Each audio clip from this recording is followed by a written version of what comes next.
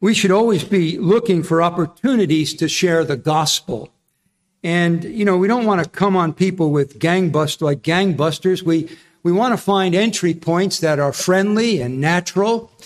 And I was just thinking that one of the questions we do well to ask people, I certainly do well to ask it more than I do, is, so what do you think of Jesus Christ? What do you think of Jesus?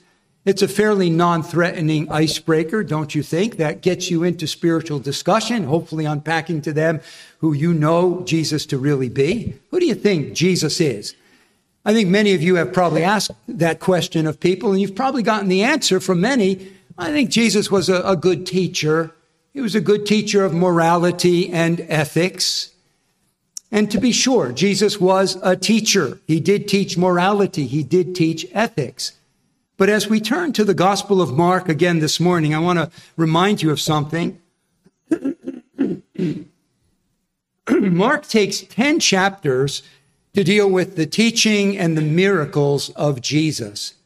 But he takes a full 6 chapters, the final 6 chapters, to deal with the last week of Jesus' life, which is all about preparing for his death by crucifixion on the cross, and his subsequent revelation. That proportion tells us something. It tells us that Jesus came to be more than a teacher of morality and ethics. He came mainly to die. Why? Because getting right with God and being forgiven of your sins is not a matter of morality and ethics. It's not a matter of trying to be good and live a moral, ethical life. To be right with God, to be forgiven of our sins, to have eternal life, we need a Savior. And the main purpose Jesus came was to die as the culminating, crowning sacrifice for sins.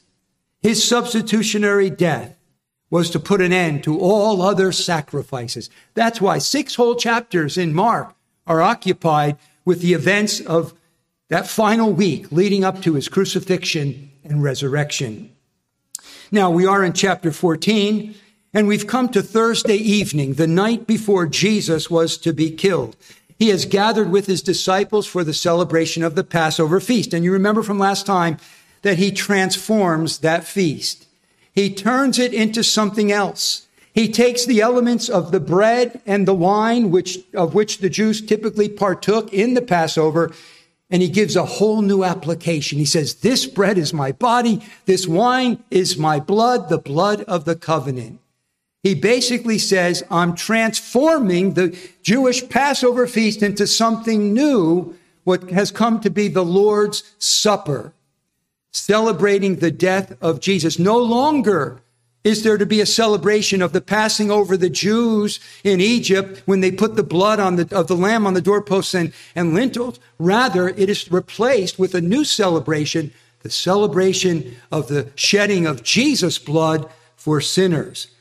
And it was during that supper that Jesus told his disciples, one of you will betray me. Now, Mark tips us off in his narrative as to who that is, that it's Judas. But the disciples did not know who it was.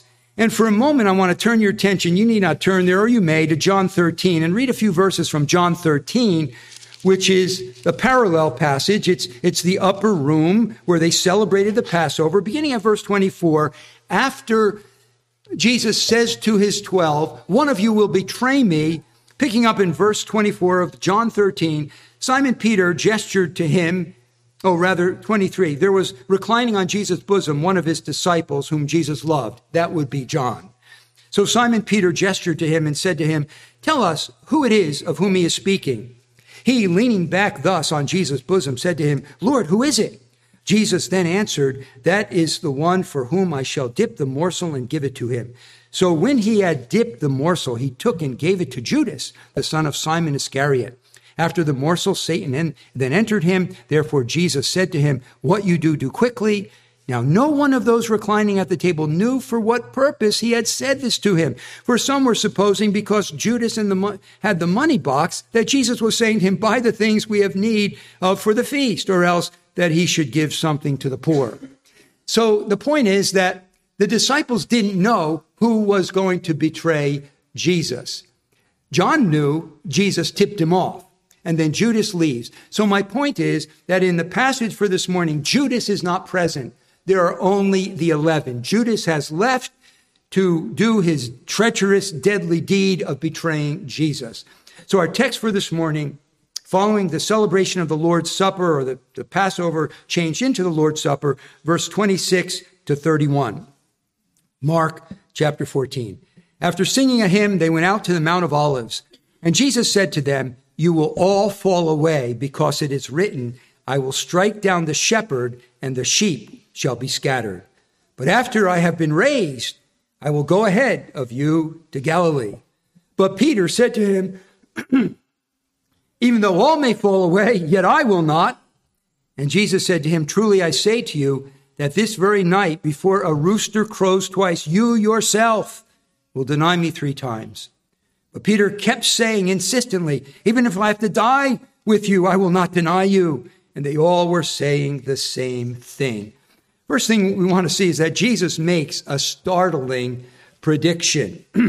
First, note the setting of the prediction. They have moved from the room where they celebrated the Passover to the Mount of Olives.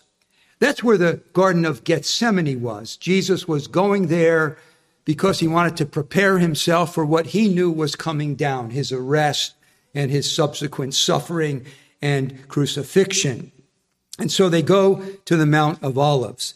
The hymn that they sang was part of the Passover feast. It's called the Hallel. It's songs of thanksgiving and praise drawn from Psalms 115 to 118. So they're going to this place of seclusion, the Mount of Olives, where was the Garden of Gethsemane. That's the setting for the prediction. The substance of the prediction is this. Jesus says, "You will all fall away." The word fall away is the Greek word skandalizo, from which we get scandal, and it literally refers to a stumbling block. But in the New Testament, it's not used so much physically as putting a physical stumbling block in front of someone.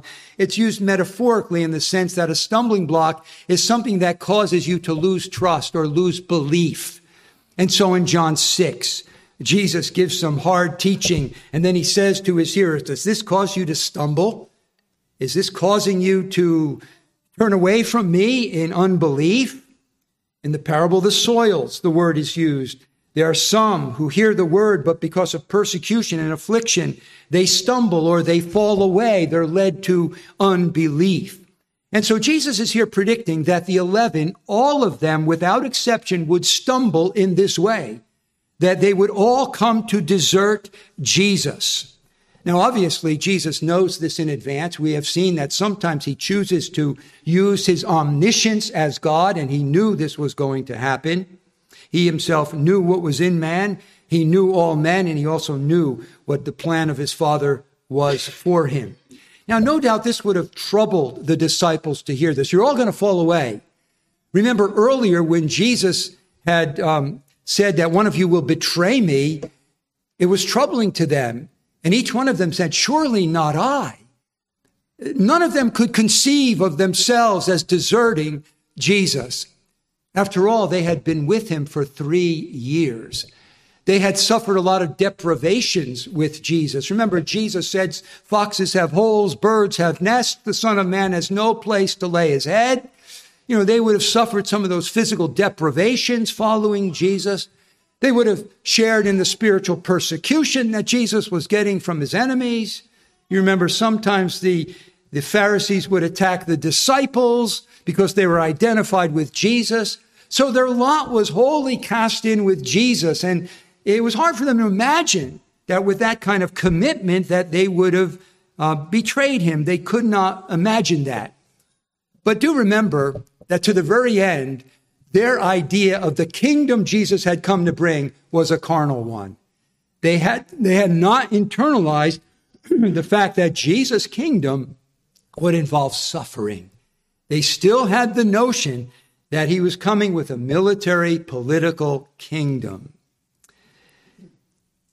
But Jesus knew what he was in for. He knew what was in man, and he predicts that you will all fall away. What is the source of the prediction? Looking at the text, it says, "You will all fall away because it is written." I will strike down the shepherd, and the sheep shall be scattered. Jesus here is citing an Old Testament reference. We might call it a messianic prophecy. It's from Zechariah, the next to last book in the Old Testament.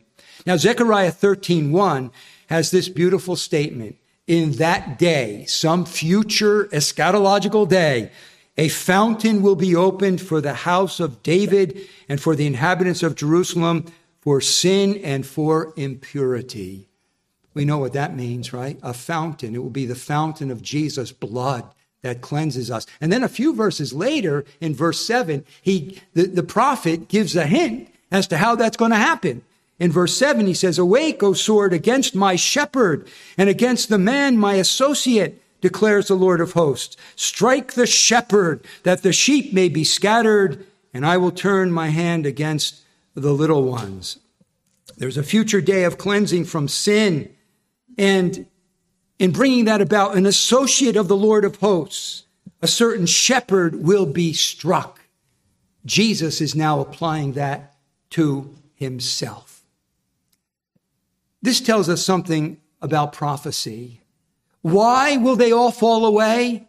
Because it is written. Now, one thing we note is that prophecy is not given with the clarity of pre-written history. Do you think Zechariah knew exactly how this was going to be fulfilled? Probably not. Old Testament prophecy does not come with the clarity of pre-written history. But the other thing it teaches us about prophecy is God's word is certain of fulfillment because it is God's word. This was usually the formula that preceded the prophecies in the Old Testament. It is written, or thus says the Lord. So Jesus says, you're all going to betray me. You're all going to desert me. Why? Because it is written. And whatever is written must come to pass because it's God's word. It also reminds us that Jesus believed the Bible. Jesus believed the prophecies of the Old Testament. Jesus had a very high view of Scripture. He took the Old Testament to be the very word of God. And if we don't, then we are out of sync with Jesus. But in this prediction, you will all desert me. There is a comfort, what I'm calling the salve in the prediction. This is shocking news. It's sad news. It's bad news. But Jesus didn't come to bring bad news. Jesus came to bring good news. Jesus came to bring hope. He came to usher in the reign of grace. Where sin abounds, grace superabounds. So here's the bad news. The shepherd will be struck, and they will all fall away. But here is the good news in the text. But after I have been raised, I will go ahead of you to Galilee. You're all going to betray me. But after I've been raised, I will go ahead to Galilee. The bad news, the shepherd will be struck. The bad news, you will all fall away.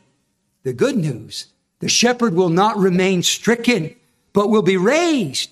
And the sheep who will be scattered will once again be regathered. They will be led forward by their shepherd. Bad news followed by good news. A stricken shepherd and then a risen shepherd. A scattered flock, then a regathered flock. Does that sound familiar? That's the gospel, isn't it? The gospel begins with bad news. Christ is killed. And it follows with good news. Christ is risen. The gospel begins with bad news to you and me. The bad news is you are a sinner under the wrath of a holy God and destined for eternal separation from God in a place of weeping and gnashing of teeth. That's the bad news. That's where the gospel begins. The good news is you don't have to go to hell. The good news is someone came and died in your place to take all of your sins so that if you put your trust in him, you will be spared eternal judgment and enjoy eternal life with God in heaven. That's the gospel. Begins with bad news, ends with good news. So we see that Jesus makes this startling prediction. You're all going to depart from me. But now, Peter takes self-confident exception to Jesus' prediction. Look at verse 29. But Peter said to him, even though all may fall away, yet I will not. Now, it's not the first time Peter contradicted Jesus, right? Remember earlier in the Gospels where Jesus said, I'm going to go up to Jerusalem and suffer at the hands of the chief priests and elders and scribes and be killed, and then on the third day rise? Peter recoiled. Oh no, Lord, this can't happen to you. And then Jesus, who affirmed him earlier for saying you're the Christ, had to rebuke him, get behind me, Satan. So it's not the first time that Peter disagreed with his Lord and took issue with his Lord. All will fall away, Lord, but I won't, not me. Trying to correct Jesus. Well, it reveals two convictions in the heart of Peter. First, a sense of confidence in himself. I will not. His words are filled with self-confidence. I will not fall away. I'm strong. I'm courageous. I'm resistant to temptation. I can resist the pressure and the suffering. I have fortitude. I have commitment. My commitment to you is rock solid, Jesus. It's unflappable, Jesus. I know myself. I won't stumble. I won't fall away. There's no way I will desert you. Peter exudes a self-confidence based on a supposed self-knowledge. I know myself. I won't desert you. But there's also in Peter a sense of superiority over his fellows, though they all may fall away. Lord, I know myself. There's no way I'm going to do it. I'm not so sure about those guys. They may desert you, as you say. The prediction may be true with regard to them. And again, not only a self-confidence, but a sense of superiority over his fellows. I'm better than them. I'm stronger than them. I'm wiser. I'm better trained. I'm better equipped. I have more courage than them. They may, but I won't. Peter has spoken. And then we see that Jesus makes a more specific prediction in verse 30. And Jesus said to him, not to the 12 in general or the 11 left, but to him in particular, truly I say to you, that this very night before a rooster crows twice, you yourself will deny me 3 times. Peter has argued with his Lord. He's disagreed with his Lord. Jesus is being corrected by one of his disciples. Will Jesus stand for that correction? Well, you know, brothers and sisters, sometimes we misspeak, don't we? And sometimes we need to retract our words. We need to modify our words. If our words have been hurtful, we even need to come and say, I spoke those words wrongly and hurtfully. Will you forgive me? Right? We often sin with our tongues. We misspeak. We speak things that are ill-timed or ill-worded or even less than completely truthful. So with ourselves, sometimes we need to go back and retract those words, ask forgiveness for our words. But Jesus is without sin. He never sinned. He never sinned with his words. He never spoke an untruth. He never lied. He never even exaggerated. And so far from allowing himself to be corrected by his disciple, Jesus repeats the prediction, but this time he makes it more specific. You see, Peter thinks he's the exception. They may deny you, Lord, but I won't. Well, will Peter confidently exempt himself from Jesus' prediction? Well, let him hear Jesus' more specific prediction concerning himself. First, note the strength of the prediction. Jesus says, truly I say to you. That's our Greek word amen, from which we get amen. It's taken from the Hebrew verb amen, which means let it be so. And it's metaphorically used to mean what is faithful and true. When we say amen, we're saying, yes, let it be so. And when Jesus says truly, amen, he says this is very certainly true. Jesus then adds strength to his original prediction. Not only will all fall away, but concerning you, Peter, in particular, I have an especially trustworthy word. And you can count on it happening. Truly, I say to you. And note the specifics of the prediction. He names Peter as the specific person. You yourself, Greek su, a second person pronoun used for emphasis.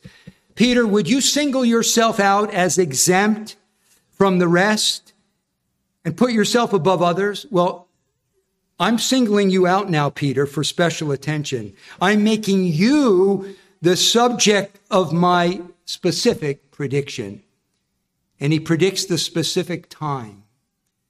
Today, this very night, the specific occasion, before a rooster crows twice, which would be just before dawn.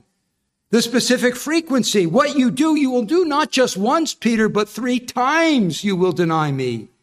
And the specific action, you will deny me. You will deny that you have any connection with me. So Jesus is saying, in effect, Peter, you're wrong. You think you're the exception to my prediction, but you're not. You are no better than the rest. In fact, Peter, you are going to offend more grievously than the rest. Peter, you do not know your own heart as you think you do. You will fall. You will fail.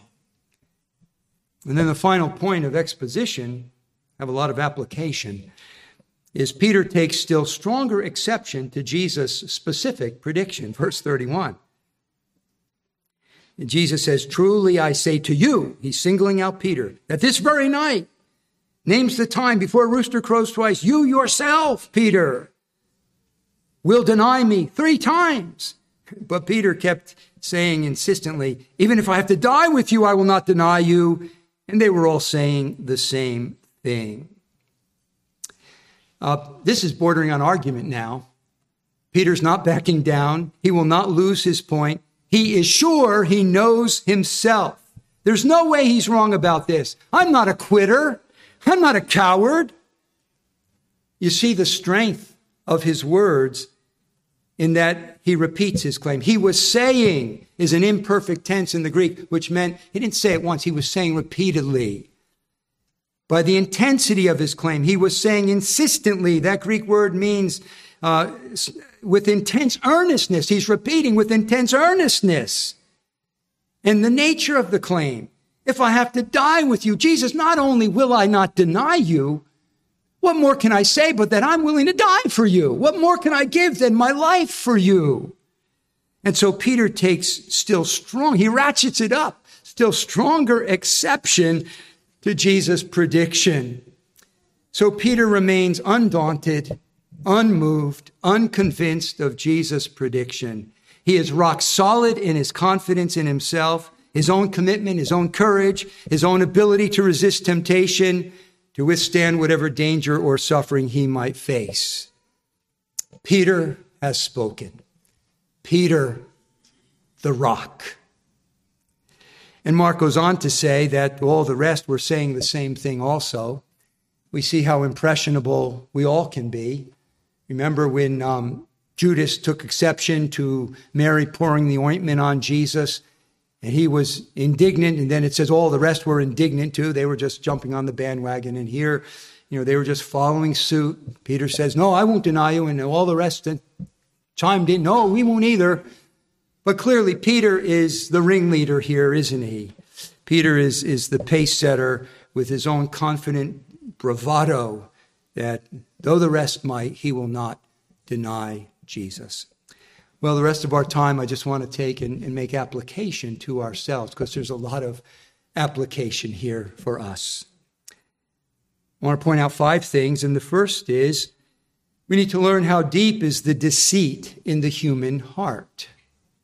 Peter thought he knew himself, and as a result of that, he had great self-confidence. I got this, Jesus. I know myself. I'm not going to deny you. Jeremiah 17:9. The heart is deceitful above all things and desperately wicked or desperately sick. We don't know ourselves as well as we think we do.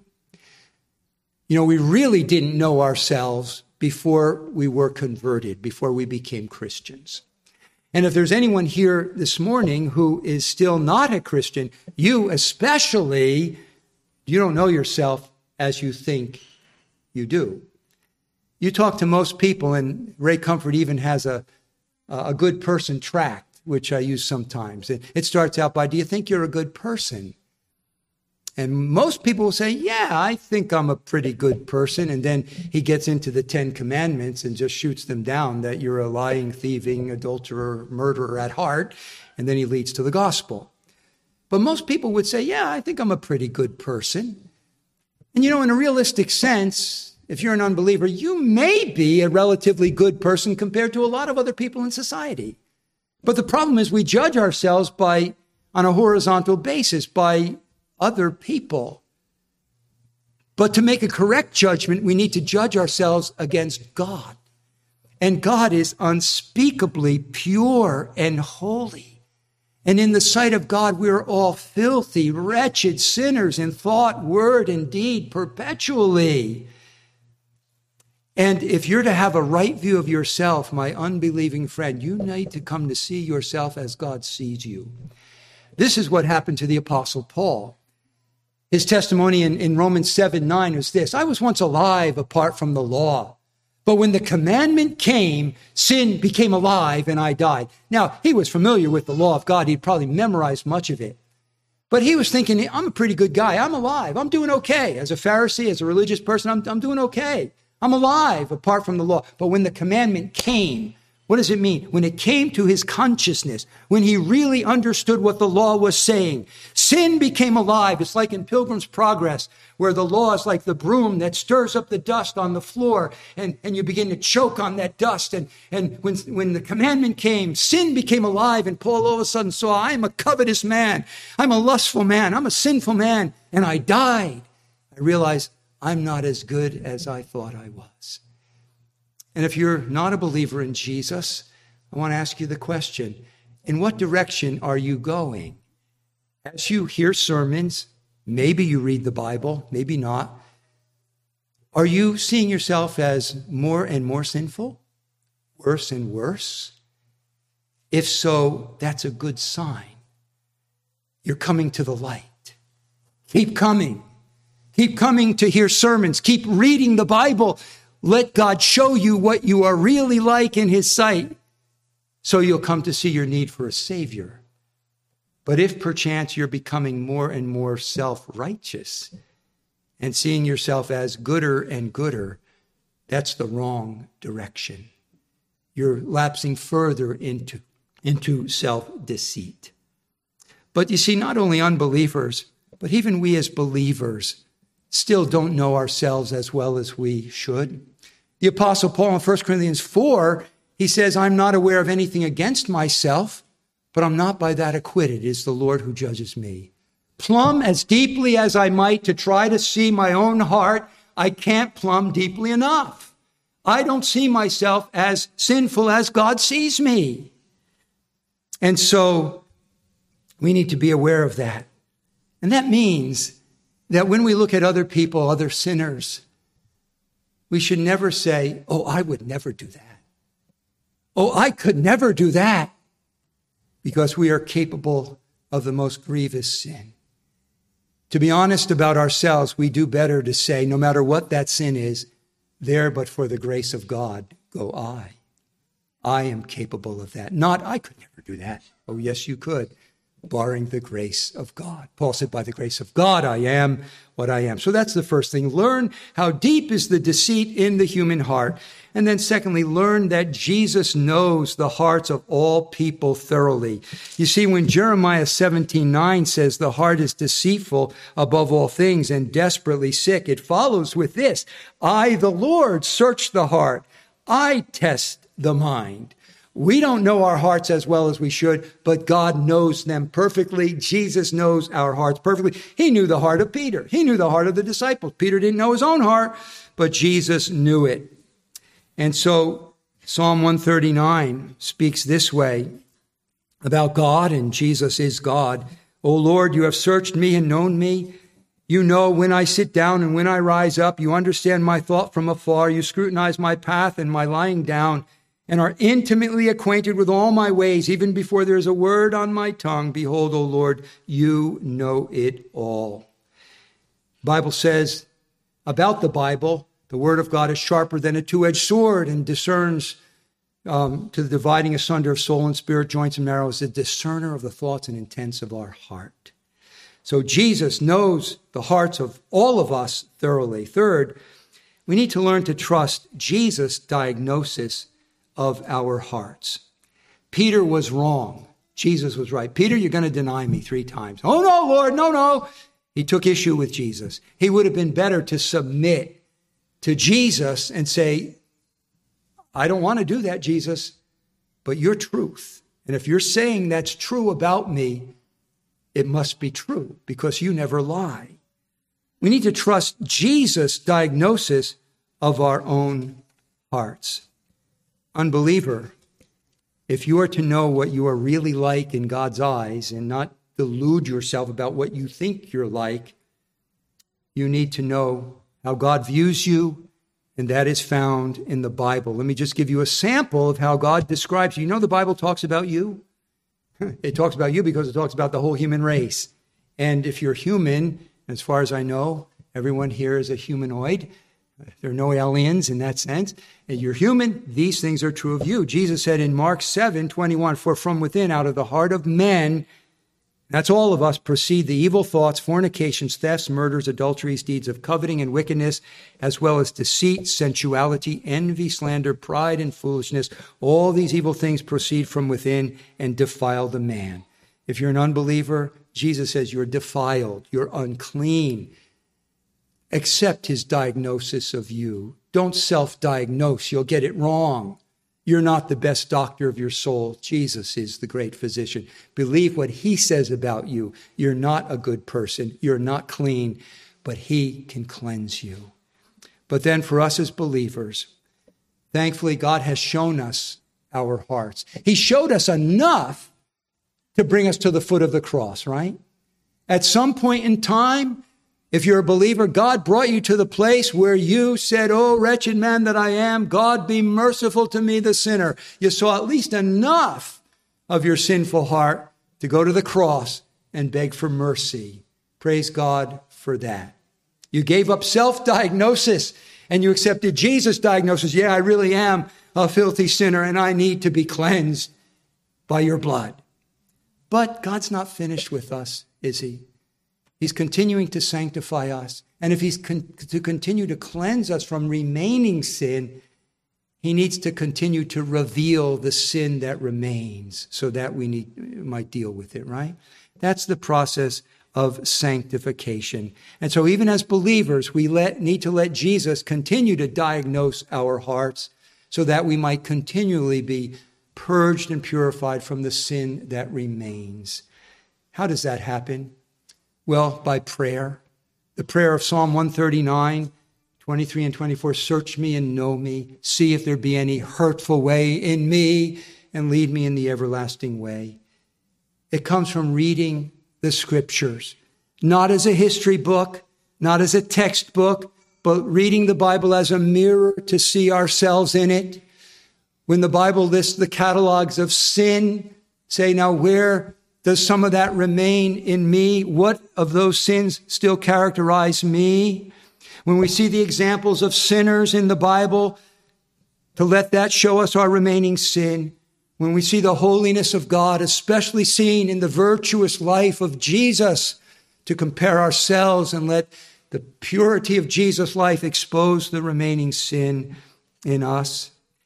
And then we will continue that process by being open to the hopefully loving and kind corrections and exhortations of others. You know, Proverbs says, reprove a fool and he'll hate you. Reprove a wise man and he'll love you. Sometimes corrections, reproofs come to us from other people, sometimes believers, sometimes other believers. If we would grow in grace, if we would purge our hearts of remaining sin, we need to be open to that. Don't be the fool who pushes it off, but receive those corrections.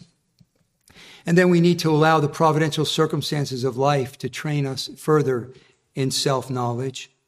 You know, there are certain seasons in life when more of our sin is exposed than in the past. For example, when you get married. I remember I was a polished single person. I had this single life down, you know. I was single till I was 30. I got this, you know. I think God has knocked off quite a bit of the sandpaper and rough edges. Then I got married.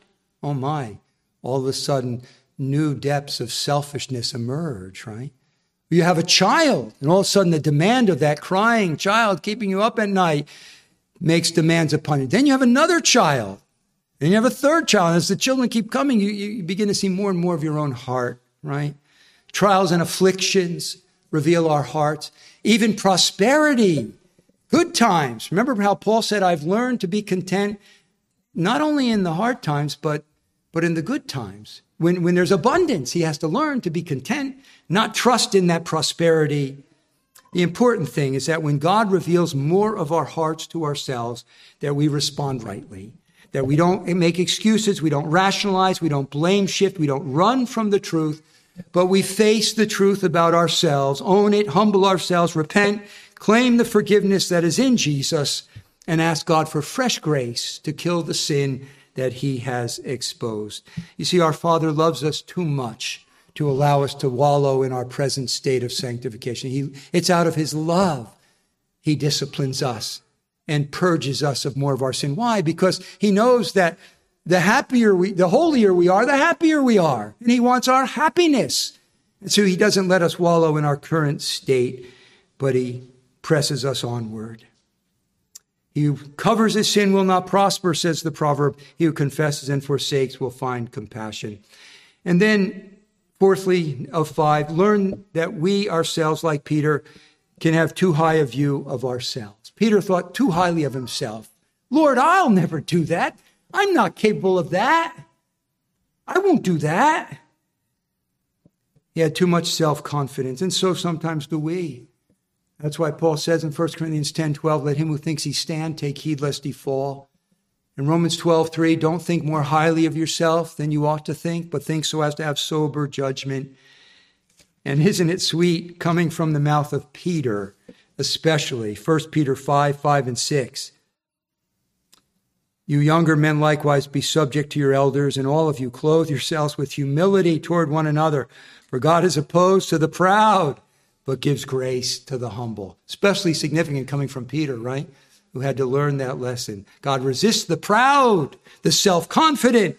He gives grace to the humble. And then finally, learn the secret of the strength in the Christian life. There's a paradox here. Christians, on the one hand, are painted as very weak people. Very weak people. We're not dynamos in ourselves. We're weak people. God has chosen not many wise, not many powerful, not many noble. We're nobodies. There's a sense in which Christians are presented as very weak people. But there's another sense in which Christians are presented as the most powerful people in the world. Peter did not remain that self-confident man who would later be crushed by his own failures. But we see him on the day of Pentecost, taking a stand with the 11, raising his voice and declaring to them, men of Judea and all you who live in Jerusalem, let this be known to you and give heed to my words. Skipping down to verse 22. Men of Israel, listen to these words. Jesus the Nazarene, a man attested to you by God with miracles and wonders and signs which God performed through him in your midst, just as you yourselves know. This man delivered over by the predetermined plan and foreknowledge of God, you nailed to a cross by the hands of godless men and put him to death. That's not a Christ-denying Peter. That is a boldly confessing Peter at the risk of his life. And tradition tells us he was crucified upside down for Christ because he didn't want to dishonor Christ by being crucified in the same way. And so he said, crucify me upside down. Peter didn't stay that way. Why? Because he was strong in himself? No, we see what he is in himself. But because of the grace of God that had overtaken his life.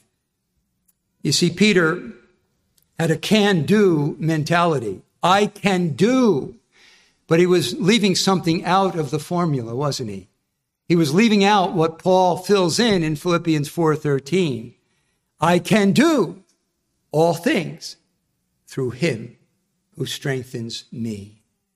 The secret of the Christian life is that we are weak in ourselves, but we are strong only in his strength. The Apostle Paul would say in 2 Corinthians 3:5, not that we are adequate in ourselves, consider anything as coming from ourselves, but our adequacy is from God. And the crowning statement about God's strength in our weakness is clearly in 2 Corinthians 12, 9 and 10, where Paul, having this thorn in the flesh that he prayed 3 times, God, take it away. This is hindering my ministry. Take it away. And he has said to me, my grace is sufficient for you, for power is perfected in weakness. Paul concludes, most gladly, therefore, I will rather boast about my weaknesses, for the power of Christ, my weaknesses, for your power is perfected in weakness. Most gladly, therefore, I will rather boast about my weaknesses, for that the power of Christ might dwell in me. For when I am weak, then I am strong. That's the secret to power in the Christian life. God's power perfected in our weakness. It's a paradox. It doesn't make any sense unless you factor God in. The world will tell you, no, you need to be assertive. You need to get assertive training. You need to be strong. You need to project yourself. You need to promote yourself. God says, no, when you are weak, when you feel your weakness, feel your inadequacy, then you are strong, for that unleashes the power of God on your behalf. And therefore it is all to his praise and glory and not our own. Let's pray. Father, thank you for this lesson from Peter. And we have all been Peter, confident in ourselves, sense of superiority over others. To the degree you have humbled us, we thank you. We pray you would continue to humble us and show us our own weakness, that we might apply to you for grace and strength, that you promise to those who are weak, that all the glory might go to you, to whom it belongs. In Jesus' name.